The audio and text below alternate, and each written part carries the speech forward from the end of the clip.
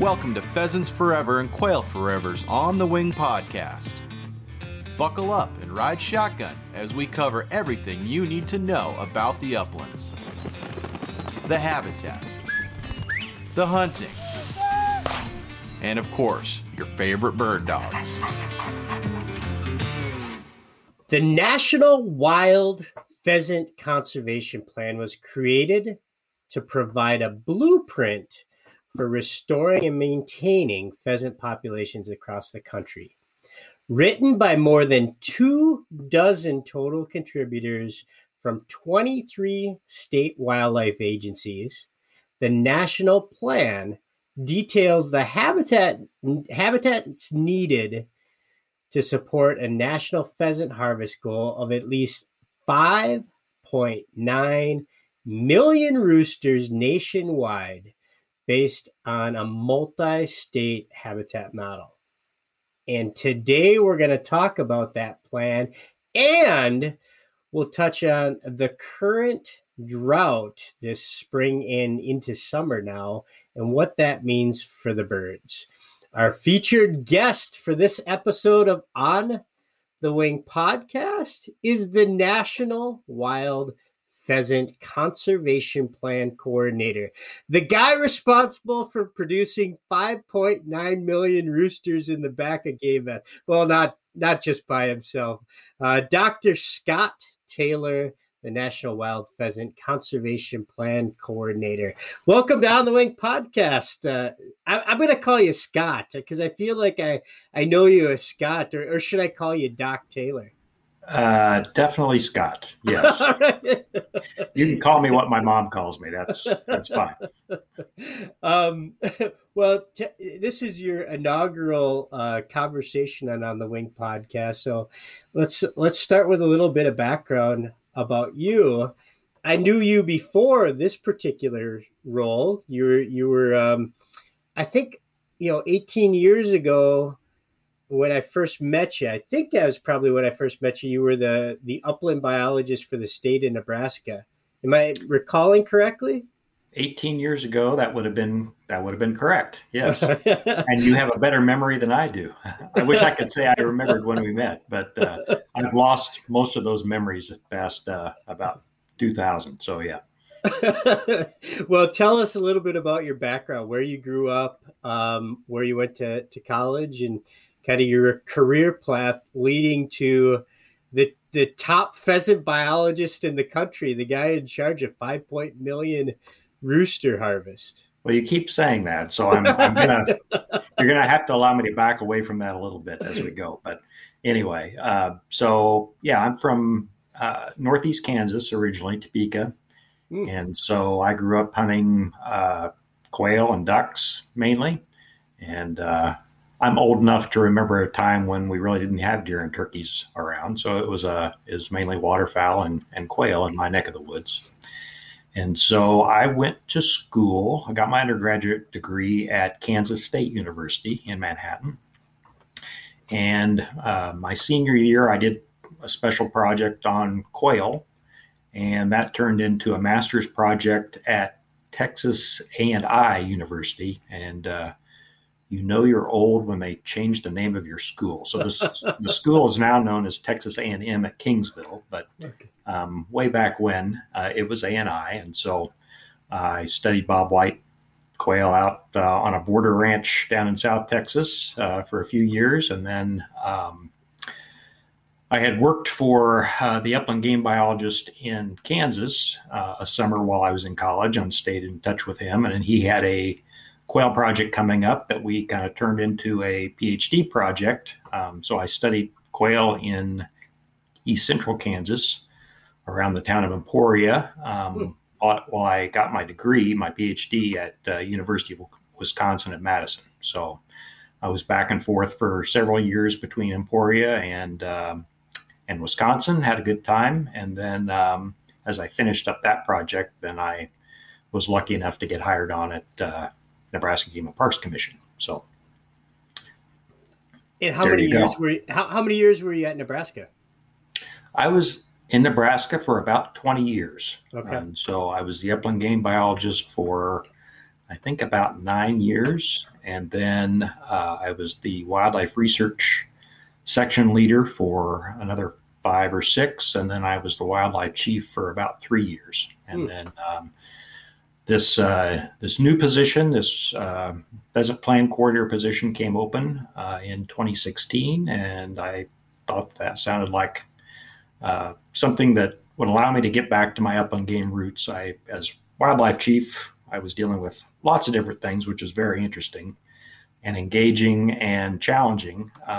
But I always had a yearning to kind of narrow my focus back down to where I began. So upland game is where I call home.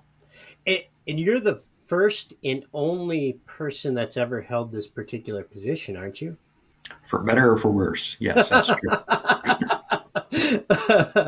And, when in the intro, I talked about, 23 different states are involved in this, and including Pheasants Forever, right? Right. What was that interview process like? I mean, how many states interviewed you to ultimately hire you? Well, it was sort of an odd process. So there was an initial round of interviews, and I did not apply. I was in charge, or I was asked to help with the interview process, getting people lined up, and they interviewed a bunch of good candidates, and those were held in Omaha at the time. And one of the stipulations of the position was they wanted it to be housed in Brookings, South Dakota. And the folks that they offered the job to at the end of the day weren't willing to relocate. And so they opened the interview process back up.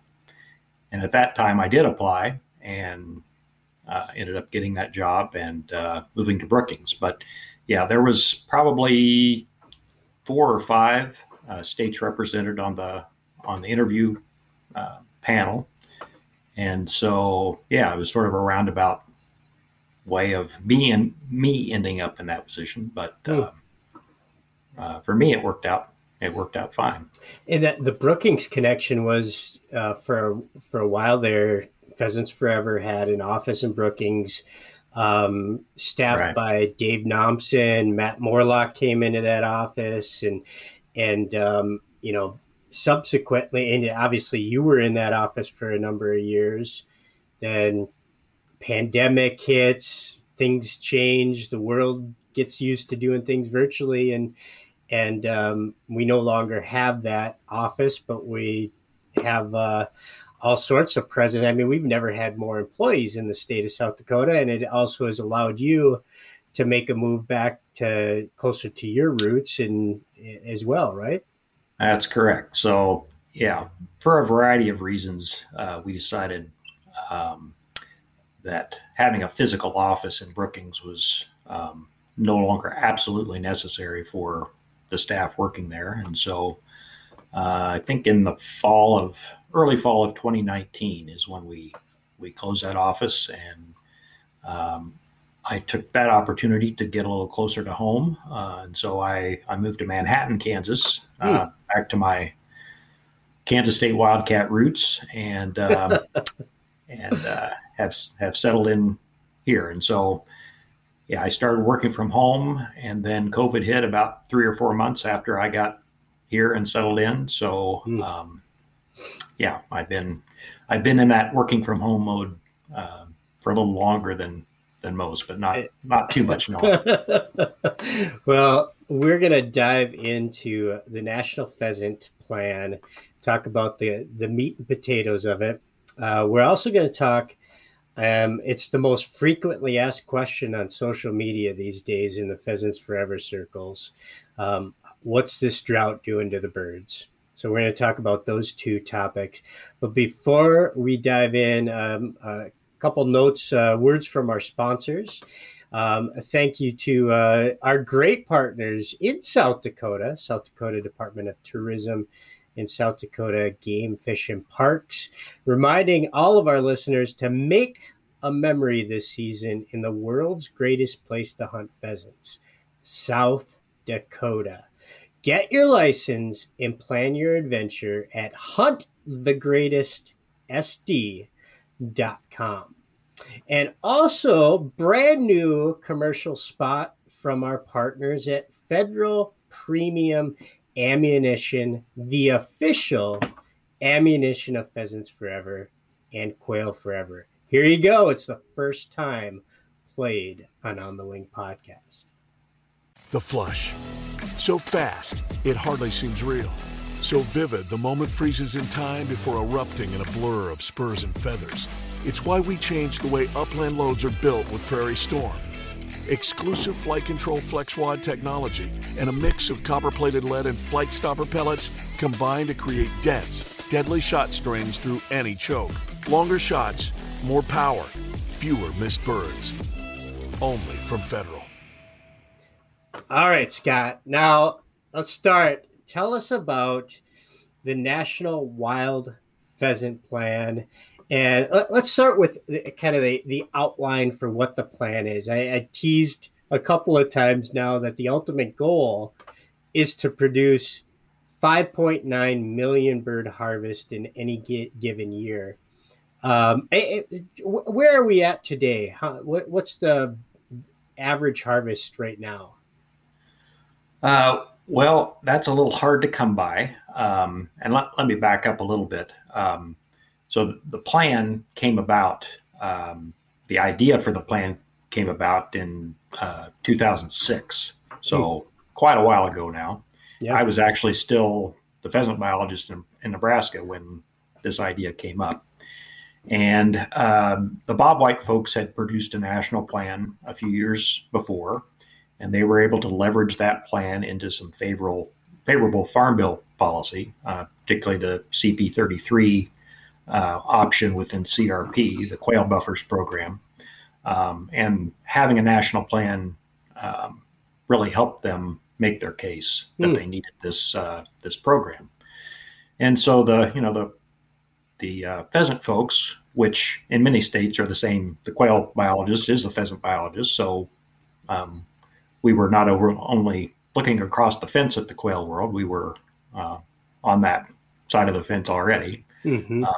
But in the context of pheasant conservation, we thought, well, okay, we see how this game is played. Let's get together and put together a national plan focused on sort of particularly national Farm Bill policy, and see if we can get some more favorable outcomes out of the Farm Bill using the plan as leverage. So that's how it started. And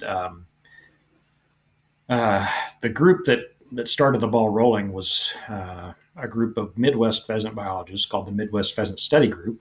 And they used to meet every couple of years, started back in, I think, 1960 was the first year they started to get together.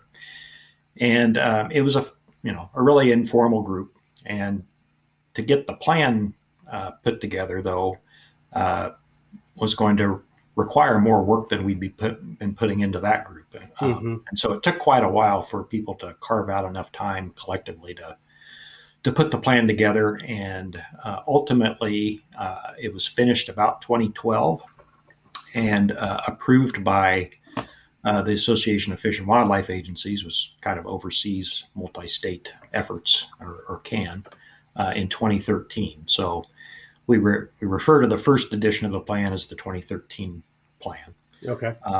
And so at that time, the states were trying to come up with a metric of how they should express their goals and how they should relate habitat needs to meeting that goal. And one of the metrics that most states at that time collected was harvest. Sure.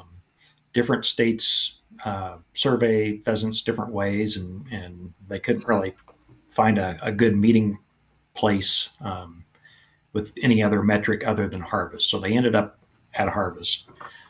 So that's where that 5.9 million harvest comes from. Moving forward in time, though, trying to relate acres of habitat to harvest, one of the shortcomings of that approach is you kind of need a middleman to make that happen, and that's the pheasant hunter. And so, unfortunately, our pheasant hunter participation has dropped pretty steadily since 2013, which sort of plays havoc with that acres of habitat and harvest relationship and kind of makes that sort of break down. So, right, it's a variable that maybe you weren't back in 2000 and you said 2013, the original. That's when the original was finally approved. Yes.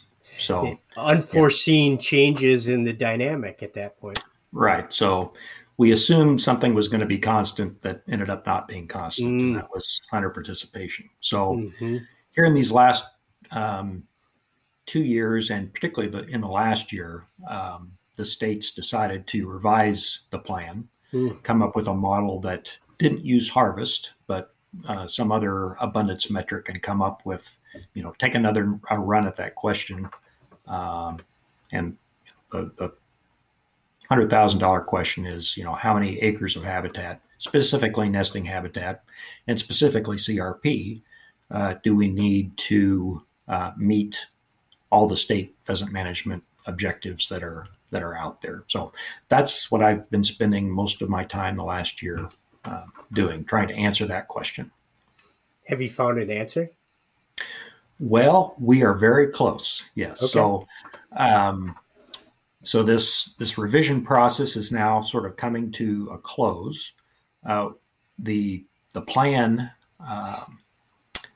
has sort of two partnerships associated with it that are interrelated. One is the technical committee, and that's the pheasant biologists, and those are the ones that actually write the plan in conjunction with me. And then we have another partnership called the National Plan Management Board, which is sort of the administration type folks in the state wildlife agencies, as well as Pheasants Forever. They sort of set strategic direction for the partnership, and it's up to them to ultimately approve the plan. So the tech committee and I have come up with what we think is a final draft of our revision, and I just sent that revision to the management board 2 hours ago. And we're set to meet. We're set to meet July 26th as a management board to discuss that draft and potentially approve the draft. So we're getting close to the finish line, but not quite there yet. So a couple things that has struck me as you've talked about this. One, I'm sure there'll be some listeners that said, boy, there wasn't a national pheasant plan until 2013. That seems sort of head scratching. But the reality, at least my perception of that, being outside of the world of the biologist, is that, unlike ducks or waterfowl, waterfowl are a migratory species that really need to be managed from a continental perspective, because they breed in the northern states and in Canada, and they overwinter in the south, and they're requiring habitats throughout a life cycle that spans the multiple states. When you're talking about quail, now there's a plan that's a little bit older than this pheasant plan, but quail and pheasants, upland birds, the life cycle of these birds, generally speaking, occurs within 2 miles, right? So the reality is most, if not virtually all of the management decisions for pheasants and for quail are being made within the state boundaries is somewhat very natural. That's why there wasn't a plan until that sort of aha moment that, well, the Farm Bill does have implications across boundaries. And if we can demonstrate what's good for South Dakota would also be good for North Dakota from a Farm Bill perspective, then that's where the relevancy of the plan comes into play. Is that an accurate assessment of the kind of the scenario that led to this? Very much so. Yeah. The upland birds, the resident game birds, as we call them, non-migratory game birds, we call those state trust species, meaning there's not a federal nexus. There's not a place in federal law that brings the federal government into their conservation unless they would be listed or threatened for listing as a threatened or endangered species, and then the feds get involved. But up until that point, it's the state's individual responsibility to manage those species. And like you said, the states are pretty good at cooperating on management of species when it's required to do that. You mentioned waterfowl. That's probably the longest standing partnership that the states have in collectively managing a resource. And, it's second nature to the waterfowl folks to work across state lines and national boundaries as well. But it's less obvious. The benefits for doing that are less obvious with resident game birds, and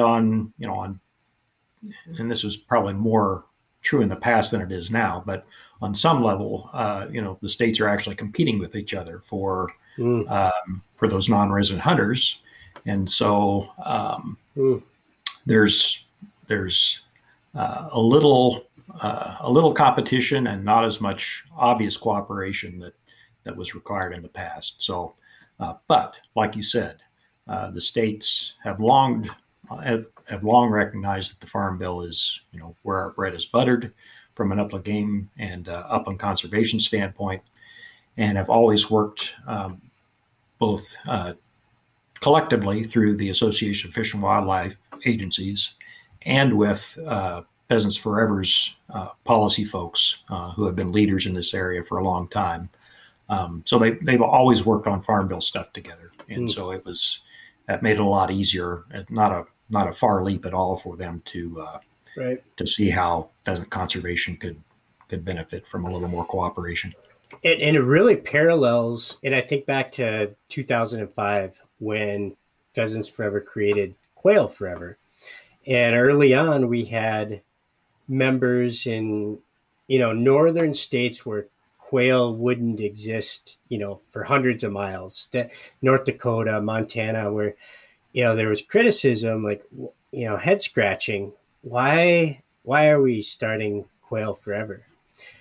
But today, when you look in retrospect, the fact that Pheasants Forever and Quail Forever are together makes us relevant in a Georgia senator's office and a Montana senator's office when we talk the Farm Bill. It's made it the best friend for pheasants is the bobwhite quail.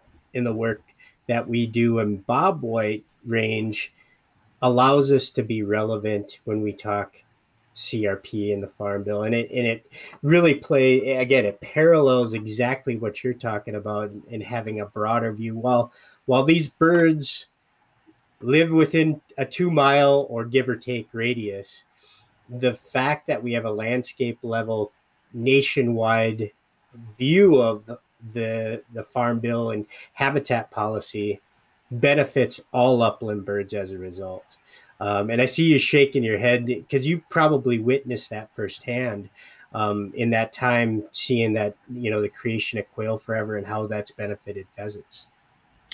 Right. So for me, it's always been a natural fit. I've worked in the Great Plains, and pheasant and quail have always been on my plate. So it hasn't been a one or the other situation for me in terms of my thinking throughout my career. But certainly, you use the word relevance. That's really the key to moving the political ball, is to make whatever you're trying to achieve as relevant as you can for as many people as you can. And that just greases the skids to make things a lot easier. So absolutely. And so I don't want to keep circling you back to this one number because you've already explained some of the problems with the 5.9 million rooster number, but I'm sure there's listeners out there kind of wondering what the ballpark is. So from, if I can relate to some numbers that I think about, the best years of pheasant harvest in my lifetime was kind of that 07, 08 window when South Dakota harvested more than 2 million roosters in that one state by themselves during that year. Minnesota, I think in 07 or 08, was over 600,000. Kansas in a really good year will harvest over 1 million birds. North Dakota can get into that 700,000. Once upon a time, Iowa was a 1 million bird harvest, but they've settled more into that 400,000 bird harvest. And, some of it has to do with weather, which we're going to talk about, but a lot of it is correlated to how many acres are on the ground for habitat, particularly if you go back to 07 and 08. I think the Farm Bill was authorized. Was it authorized at 39 million and we had 36 million enrolled? Or am I getting my numbers slightly screwed up there? I'm not sure what the cap was, but yeah, that 36 and 37 million was as high as we ever got. All right.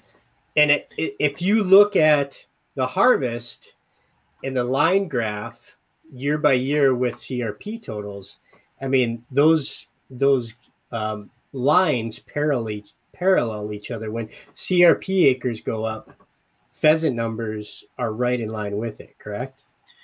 Generally speaking, that's correct. Now, as part of this plan revision process, I'm sort of looking at state data on a state-by-state basis. And so we can make some general statements about relationships between CRP and pheasant abundance and hunter participation as well.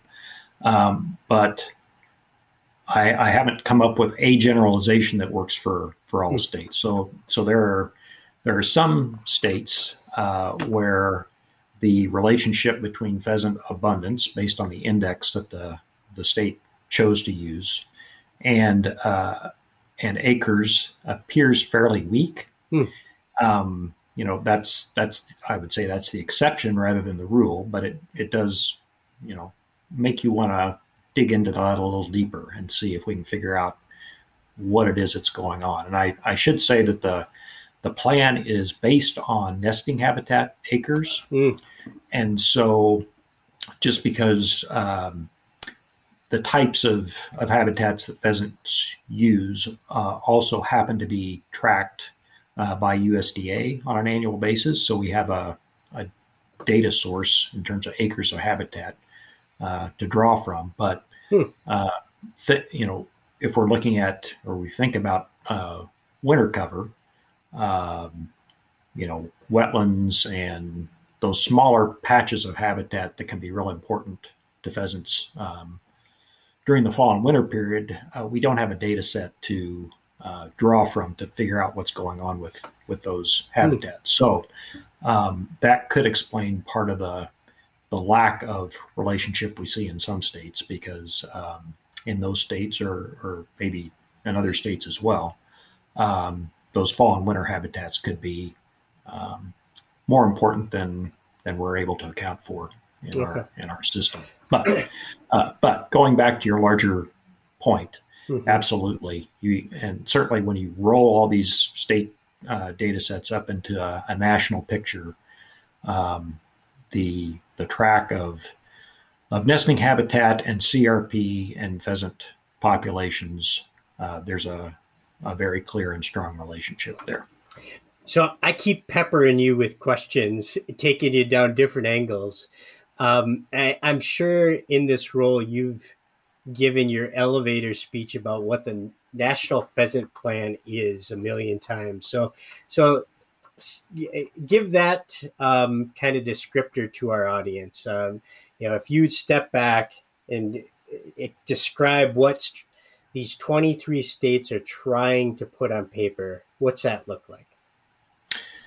Well, we're trying to put on paper what the states collectively value with regard to our activities in the pheasant conservation arena. What do we think is the most important thing to do, or the most important 24 things we need to do? Have that conversation, put that down on paper. Among those most important things to do is to come up with a national figure with regard to what we've been talking about. How many acres do we need within a state and collectively among the states to support pheasant conservation in a way that states want it supported, and also to lay out the relationships between our different investments in pheasant conservation. So we, as an organization, Pheasants Forever, and as state agencies, we're investing in actual habitat projects. We're investing in R3 projects. We're investing in access programs. We're investing in policy efforts. And how do all those things fit together?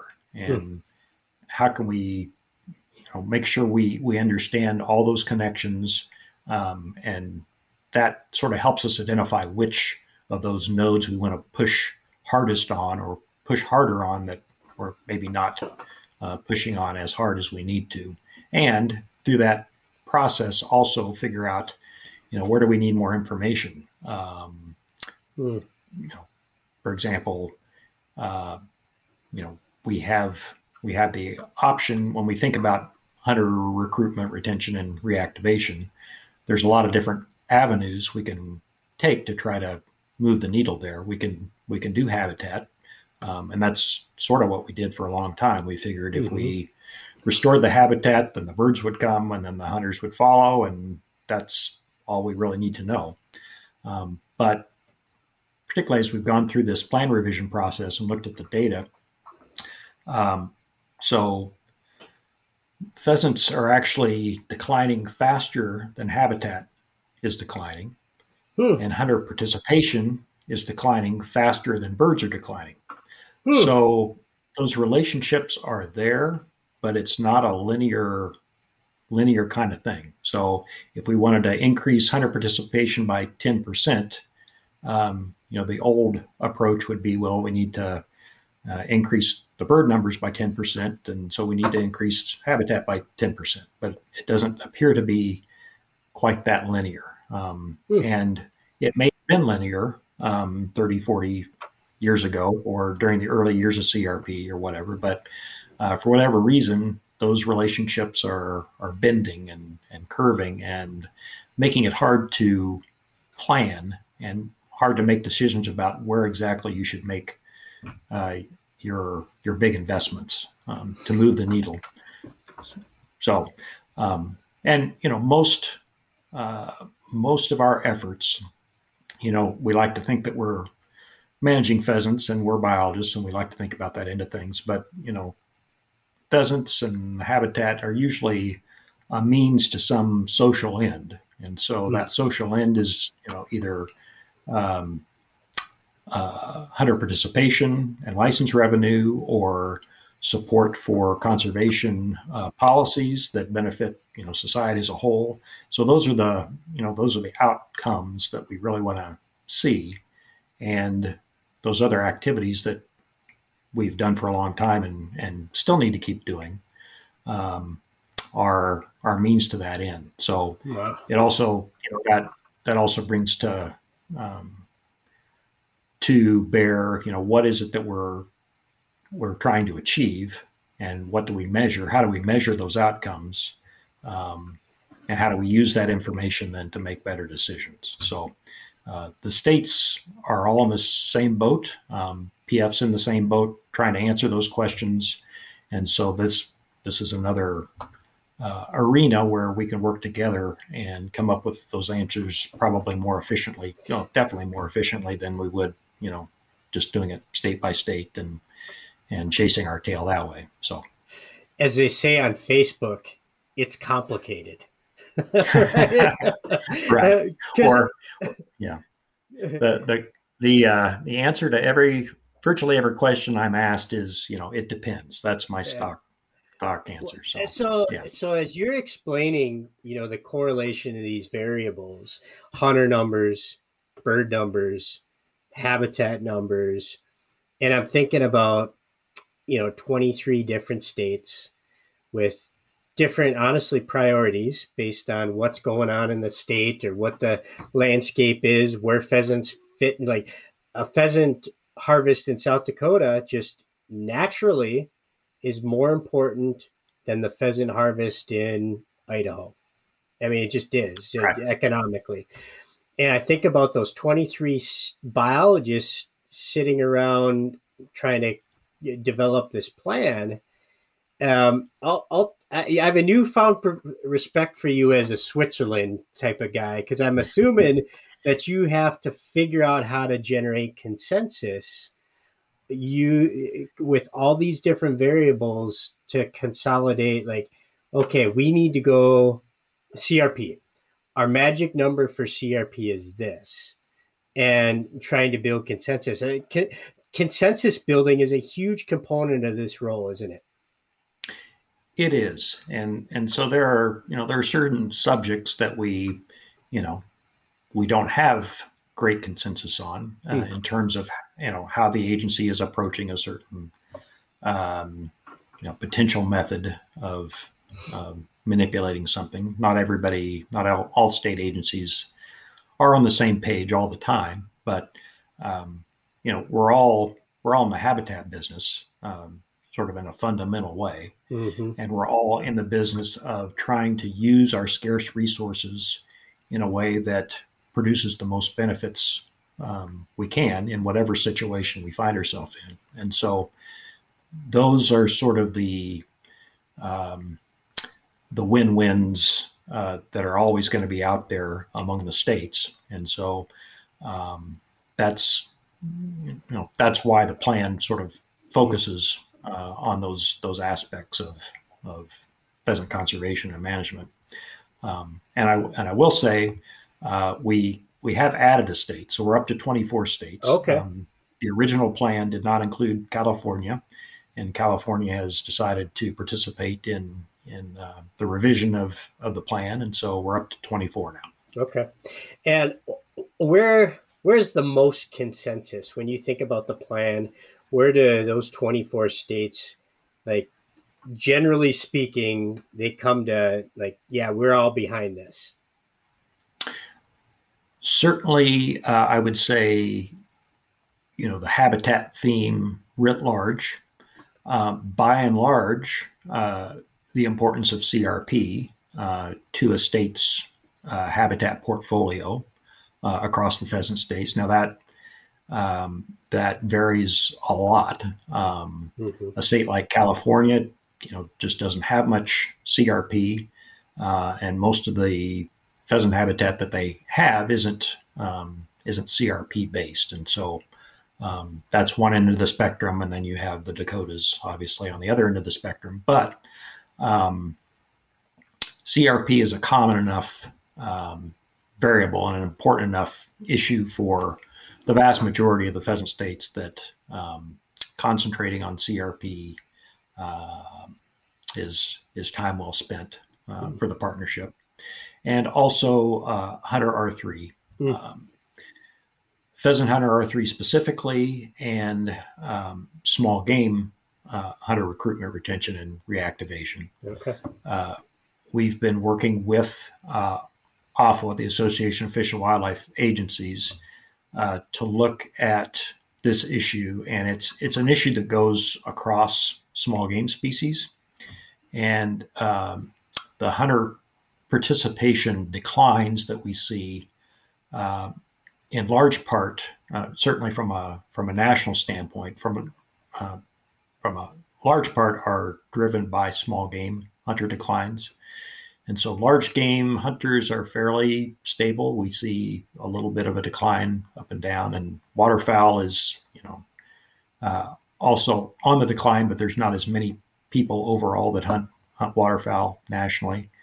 But small game hunters have that category of participation has really declined. So all the states are concerned about that, and it's easy to reach a consensus that we need to understand that problem better and better respond to it. So the obvious next question is, what's the topic that's got the most challenge for you to build consensus among 24 different states? Well, it's the usual controversial subjects that have been around since we've started trying to manage pheasants in this country. So it's what's the appropriate use of pen raised birds? What's the appropriate approach to predator management? And sort of a lagging third place is sort of what if any effect hunting might have on populations. And we thought we answered that question a long time ago, and we did, in terms of just sort of the numerical biology of roosters only harvest, in terms of the direct effects on population size the following year. But I would say that at least some of us are rethinking some of the indirect costs or indirect effects of hunting on not only pheasant populations, but hunter satisfaction, hunter success. Is there a way to manipulate hunting pressure in a way that would produce better success among hunters and higher satisfaction scores, and also we don't know, I would say for sure, that intense hunting pressure doesn't have some negative effect on pheasant populations that are highly fragmented, that don't have a lot of options with regard to the habitats that they're using. And so I would say that's still an open question, but still that category of question is in terms of controversy, and is in a distant third place to the first two that I mentioned. So, yeah.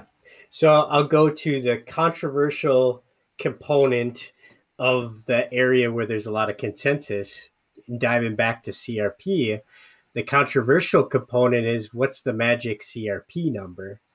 We touched on earlier, the best of times in our generation, 07, 08, when we had 36 million acres, we're at an all-time low right now, currently in the 20 million acre. Thankfully, we've got a general sign-up happening right now through July 23rd. So if you're a landowner and you want to learn more, get into your local Pheasants Forever, Quail Forever Farm Bill biologist or USDA Service Center and find out about CRP happening right now. So we got authorization to get up to 27 million acres, but there's numbers out there, up to 50 million that former Congressman and chair of the House Ag Committee, Colin Peterson, have put out there before he left office. Has the states the 24 states that are a part of the National Pheasant Plan come to a consensus on a magic CRP number to look at as we approach the 2023 Farm Bill? Well, I would say that is the job of the management board on July 26th to formally bless the number that is in the draft plan. Okay. So I will tell you that part of coming up with that number is not only how many acres of CRP enrollment that we've lost, but how to account for the losses in most cases, in most states, the losses of all the other habitat types that have happened since 2005. Right. So native prairie that's been broken as an example. Right. As well as, so the categories of habitat, nesting habitat types that we tried to account for were CRP, native or all types of pasture, actually. Pasture as defined by USDA. Small grains, so wheat primarily, but also barley and flax and oats, and depending on where you are. Grass hay and alfalfa. So those are the 5 categories of nesting habitat that we tracked through time. It appears that 3 of those types they could be, particularly pasture, could be declining a bit, but compared to CRP and small grains, those other 3 are fairly stable. It's CRP and small grains that sort of on a range-wide basis we've lost from the landscape. So given that we've lost both CRP and small grains, and to some extent some of the other categories, how many acres of CRP do we need to make up for all that? And so we haven't come to a conclusion on what that number should be yet, but I can tell you that it's more than we ever had. Okay. And so, and I can also tell you that, if you add up all the acres that all the states need, that's one number. But in terms of how much CRP we actually need, we're not going to wave a magic wand and say we need 20 million acres of CRP and it needs to go exactly where we tell you to put it. What's going to happen is, hopefully the national enrollment will increase and those acres will go pretty much where they've always gone. And if that happens, then what's the national enrollment need to be to fill everybody's bucket, right?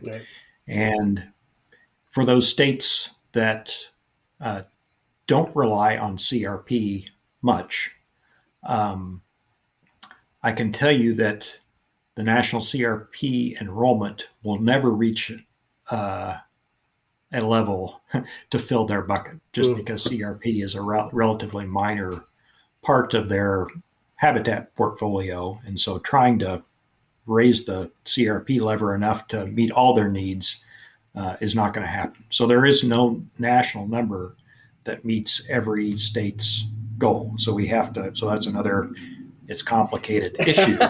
we have to decide where to draw the line and say, well, we can get, most of the states most of the way at this national enrollment, and we're going to have to live with a little shortfall in some states. And where should we draw that line that's both biologically sound and politically feasible? Yeah. So, well, I could clearly see that you've made a strong case to come back and do another podcast with me, where after the plan is endorsed and a number can be made public, which is totally fine, because I do want to draw listeners' attention to the fact that you have been, I think, probably 4 months now, you've been writing a monthly blog on the Pheasants Forever website.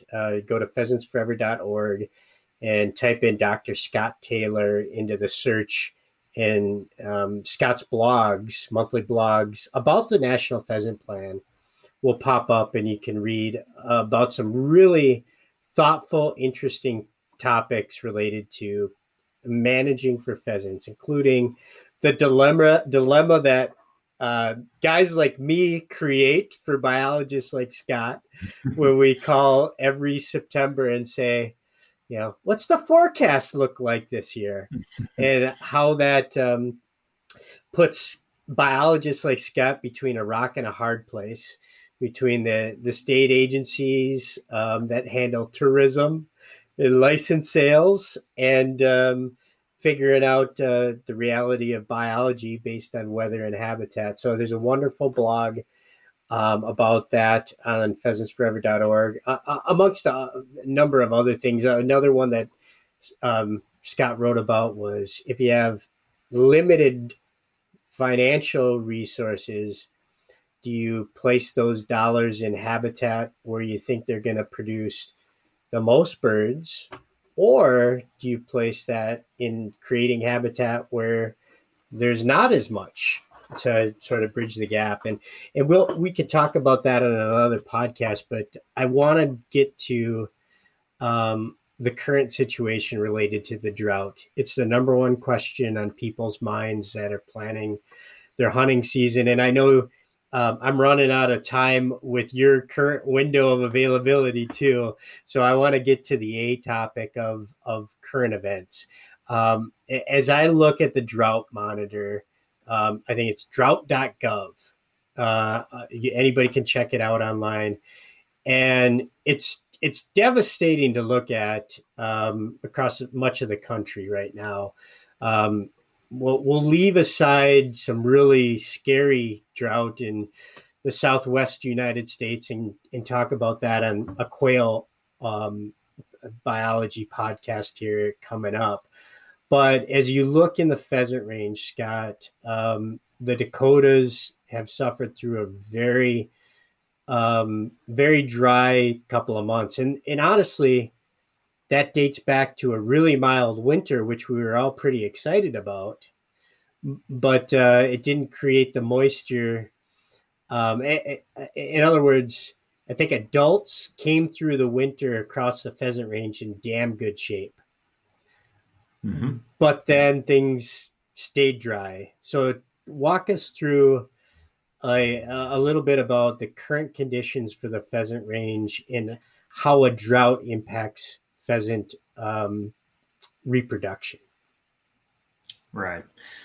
So I'm going to stay away from any kind of forecast necessarily, just because I don't have to do that anymore. And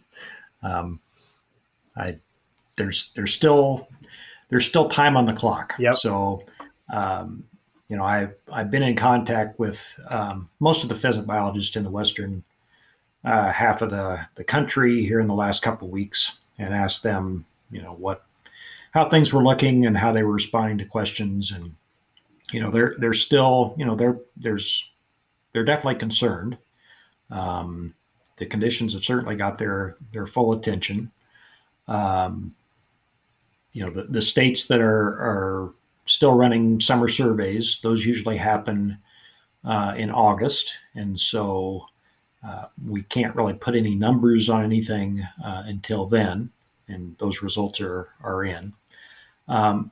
But we can talk generally about what happens during a drought. Mm-hmm. And, it basically comes down to the choices hens are making, at each point within the nesting cycle. And they're basically trying to play a little pre-programmed game in their head of, do I invest in reproductive efforts now, or do I punt and wait until conditions are better? And for most species that have short lifespans, they're really programmed to try as hard as they can the first opportunity they get. Mm-hmm. And so pheasants and quail certainly, and pheasants to a large degree are in that category. So usually the birds are going to try to, regardless of conditions, they're going to give it a go. But particularly in the drier part of the pheasant range, which is the western half, we're on a little more of a razor's edge with those decisions that the hens are making. And the drier it is, obviously this evolutionary game that the hens are playing is based on the probability that their offspring are going to not only be produced, but survive until next year. Mm-hmm. And reproduce themselves. That's what reproductive fitness is. That's what natural selection is based on. And so the hens are trying to figure out if the conditions are going to be good enough for their chicks to survive. The drier it gets, the less cover there is on the landscape in terms of nesting cover, the less structure there is. And we know generally that nests have a higher probability of success in the habitat patches with the greatest structure. Mm. So structure is going down, which means nest success is the probability of nest success is also declining. And predator effectiveness goes up. Right. And there's a lot of potential interactions with other prey species and predators out there, and how all that comes together during a drought. Everything is stressed during a drought, basically, and also on the human side of things, when we're in drought conditions, the pastures are hit harder. CRP gets opened up for haying and grazing, which reduces available nesting cover even more, and so it puts even more pressure on hens and tips the balance again to the hens deciding, quote unquote, deciding that they need to give up and delay their reproductive efforts until next year. And obviously that's not in the pheasant and quail and resident game bird world. That's a tough bet to make, right.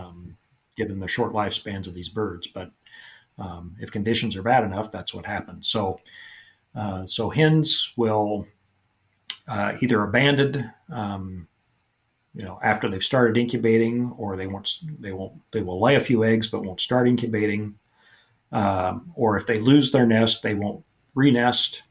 The birds that do stick it out and are fortunate enough to produce chicks, habitat conditions can obviously weigh on chick survival as well. And in some cases anyway, drought can come with abundant insects, which is a good thing, generally speaking. But the chicks do need moisture, and they can be susceptible to heat stress and all those other things. So it's a tough world for a pheasant chick under the best of circumstances, but under extreme conditions, drought, or any extreme, they're gonna struggle. So let me just I'll say what I think I know about the biology of pheasant reproduction, and you can correct me if I'm wrong, just to get our listeners some measure of understanding. But then I think there's some reasons for optimism too.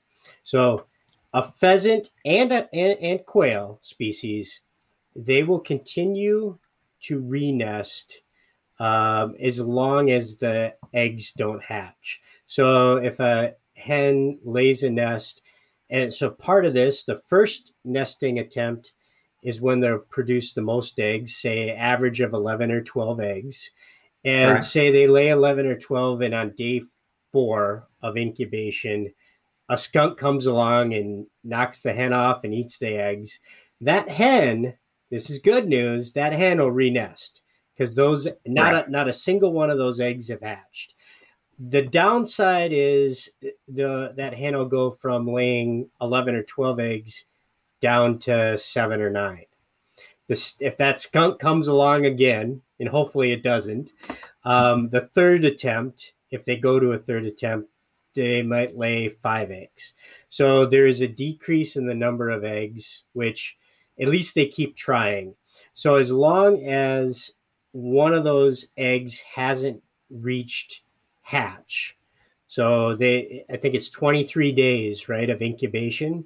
So right. up to day 23, as long as one of those hasn't hatched, a pheasant hen will continue to try to re-nest, correct? That's correct. And it's a little different with quail, particularly bobwhites, but for pheasants, that's correct. Well, explain the little differences with quail.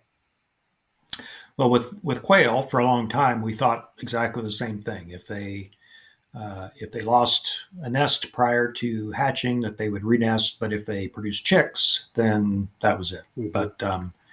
But technology actually changed our view there. Once we were able to put radio tags on quail, the technology improved enough, and tags got small enough that we could put them on quail and follow individual quail around. We found that it's complicated. It's more complicated than that. So bobwhites frequently will double brood. Mm-hmm. They will frequently, hens will frequently lay clutches that males incubate. which I call the Mr. Mom advantage, right? The fact that, because, there aren't a whole lot of species, like you say, where the male will sit on the nest, because that doesn't happen with with pheasant hens at all. But with bobwhites, huge advantage. Right. And so, these are strategies that you would guess would happen when you've got a species that has such a high mortality rate, a short lifespan. Mm-hmm. When a bird has the great good fortune to make it to the breeding season and gets its one shot, these are strategies to make the most of that one shot, right? Yeah. So, but like you said, pheasants don't appear to take quite an as extreme approach, but they will re-nest multiple times if they aren't successful in previous attempts. So, yep. The other thing, again, the optimist in me, and I mentioned it as we got into this subject, the winter was pretty mild, which favored, if I got my dates correct, North Dakota and northern South Dakota, the 2014 year, really bad ice storm knocked back bird numbers significantly, and they've been steadily on the increase across much of the southern tier of North Dakota and the northern tier of South Dakota, and as well as Montana, eastern side of Montana, steadily on the rise. And, talking to friends in that part of the world this winter, they're like, oh boy, it is gangbusters. And I'm sure you've heard this too. Like, they had virtually no snow cover. Birds could eat. They weren't stressed at all winter long. So it's heartbreaking to an extent to come into this drought when so much of this part of the country we're talking about was on the precipice of a boom. The optimist in me thinks, well, it was spring a heck of a lot earlier than normal, and pheasants are not generally driven as much. It's one of the variables, and here's where you need to correct me because I'm not a biologist, Dr. Scott. But this is optimist projecting here that because it was an early spring, pheasant hens probably laid nests earlier than normal. In theory, they could have pulled off a brood earlier than normal. And like you say, a drought, there's still some insects in a drought. They didn't get gully washed nests. There weren't hailstorms. There wasn't rain exposure that killed a whole bunch of chicks. Give me a glimmer of hope that scenario might still be holding true for North Dakota and northern South Dakota and in Montana. Right. Well, my contacts there have told me that while they are generally dry, there are places where they have gotten some rain, and so it's not a one size fits all problem. So that's one good thing. We still have some time left for conditions to improve. That's another thing. Yep. And, I would say we can predict what is likely to happen, but, I have spent enough time sort of waiting with bated breath on summer survey results. Mm-hmm. And sometimes a thing we think is going to happen doesn't end up happening, mm-hmm. at least not. Sometimes we think good things are happening or will happen based on the conditions, and they don't seem to materialize, and the opposite can be true as well. So, this too shall pass. Mm-hmm. And you're right. It's a shame when the stars appear to be aligning. It's almost worse when, things really look like they're going to go great and they don't, rather than, just an average year. But I would say, in talking to the pheasant biologists, they were not throwing in the towel yet in terms of being able to produce birds. So the jury's still out. We got to wait and see. Ultimately, it's going to come back to, you're going to have to lace up your boots get behind a good bird dog with a nose that can tell you better than any of us what's out there. But I want to just press on one more piece. You've mentioned it twice. There is still time. And as we record today, June 29th, a lot of folks are, don't understand what you mean by there's still time. They've already thrown in the towel because they think it's drought, but there is still time. And honestly, there's been some pretty good news in the last week with rain coming across the Dakotas, Minnesota. I can't speak to Nebraska specifically. You might be able to help me out there, but I know that the outlook has changed dramatically in the last 7 days compared to what it was 14 days ago. Right. And generally speaking, our big pulse of production comes from those first nests. And so if we lose that opportunity, we lose the opportunity for, a banner year, obviously. But like we were talking about, these birds are programmed to take advantage of opportunities. And so they're always living on kind of the knife's edge. And so if conditions do happen to improve and, we've still got a little time in June and all of July, there is time to not completely crash and burn. So, and like I said, even in conditions where you are pretty sure what's going to happen, you just don't know. So, but I would say if in the areas of completely and absolutely severe drought in the western part of the range where we don't get much rain anyway, it would be highly surprising if things were were great. But we'll just have to see. And the people that love to hunt, if you've hunted long enough, you've hunted through bad and good years, and it's still something we love to do. And if that just means that we encountered a few fewer birds or go a few less times, fine, while we're waiting for things to recover. But this is just the nature of both upland game populations, and upland game hunting is not every year's a great year. Yeah.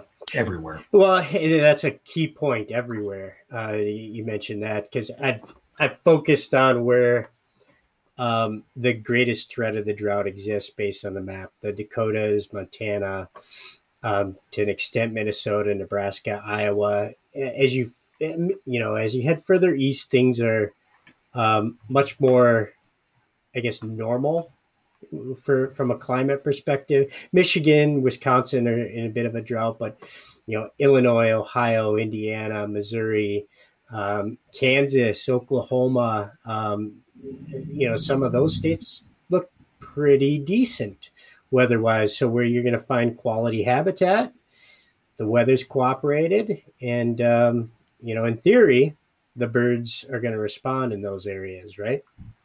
Right. Absolutely. So, we'd love to have the perfect equation to predict in June or in February or whenever what's going to happen with the birds given the data we have at hand. But it's just science has not caught up to that question yet. Unfortunately, we can only talk in generalities of what generally happens, but your mileage may vary, certainly. Well, I know I'm pressing past your deadline to get to another meeting, and I'll promise our listeners that I'll have you on again to talk in greater depth about the National Pheasant Plan, and at a point where you can speak freely about what the group has come to consensus around in terms of Farm Bill goals and honestly all the metrics that the states have agreed to press forward. So we'll get you on for a second podcast here in the near future, but I'll allow you to kind of put a bow on this conversation. And any closing thoughts that you'd like to leave our listeners with, whether it be the National Pheasant Plan or the current conditions based on the drought during nesting season for the birds? Just that, habitat conservation never goes out of style. And, we've got a lot more things to learn and maybe some things to unlearn that we once learned that aren't quite the way the world doesn't work quite the way we thought it did. But what hasn't changed is, we need the habitat base there for all this to work. Mm-hmm. And so in whatever way people can support that mission, that's really what we need. Mm-hmm. And it becomes even more important when, we lose a little bit more of our pheasant hunting base right. Every year. It becomes, more incumbent on the ones of us who are left to kind of pick up the slack and keep the ball moving forward. Yeah. So that's the note I would like to end on, I think. Yeah, it leads me into a great topic for a future podcast with you, and that's, many states now in an effort to expand hunting opportunities and grow hunters have started to lengthen out their seasons, right?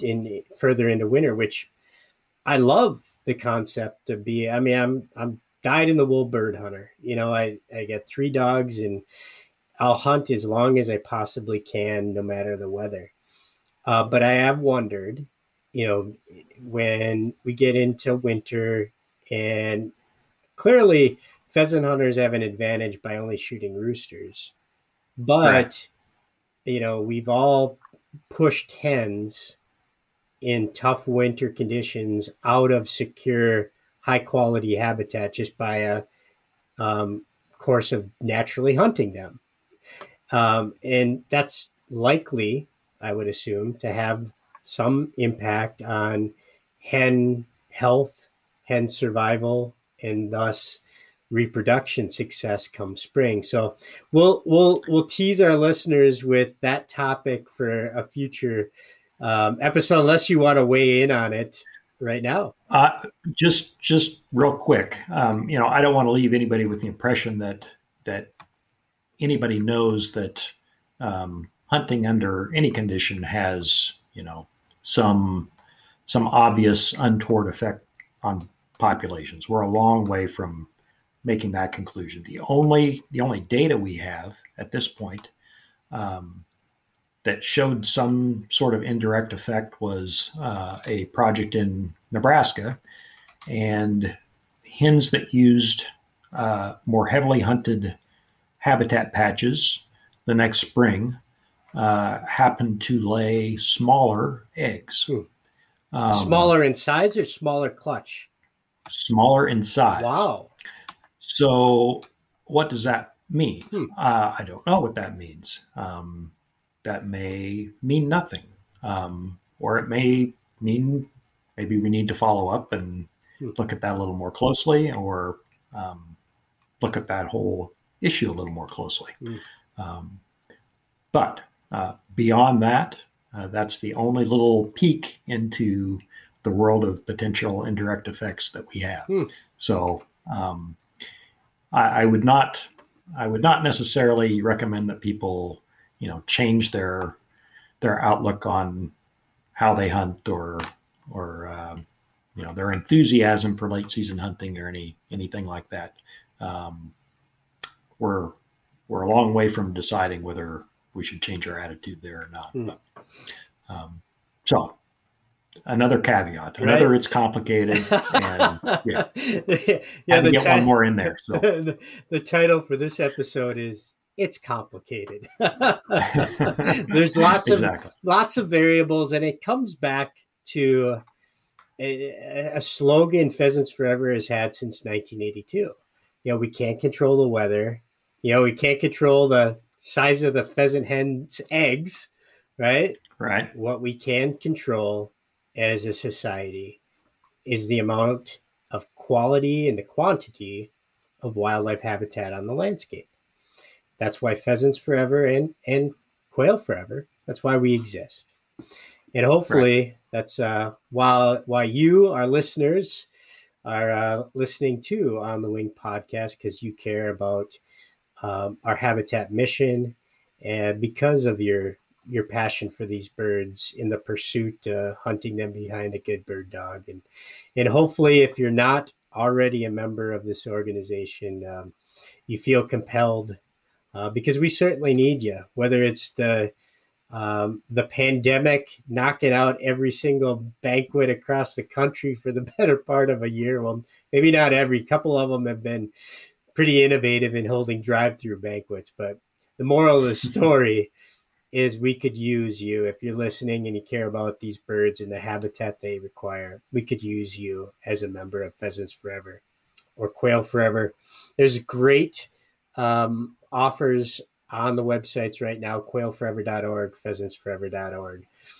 Dr. Scott Taylor, thank you very much for giving me extra time today. It was a really, really thought-provoking and interesting conversation. Excellent. I enjoyed it.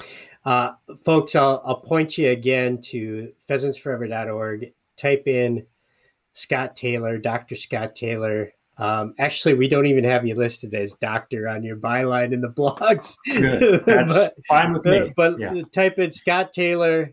It's a series of monthly blogs that Dr. Taylor's writing on the website. Really thought-provoking conversations or topics, forecasts, where to spend money on habitat, and those will keep coming. And then we'll get Dr. Taylor on for another podcast here in another month down the road. Folks, thank you so much for listening. Keep your chin up. Keep optimistic. Mother Nature is a powerful thing, and hen pheasants are going to keep trying to reproduce. And fingers crossed, there's probably more good news out there than we give them credit for. So fingers crossed we're going to have some good news coming. I am Bob St. Pierre reminding you to always follow the dog. Something good will rise. Thanks, folks.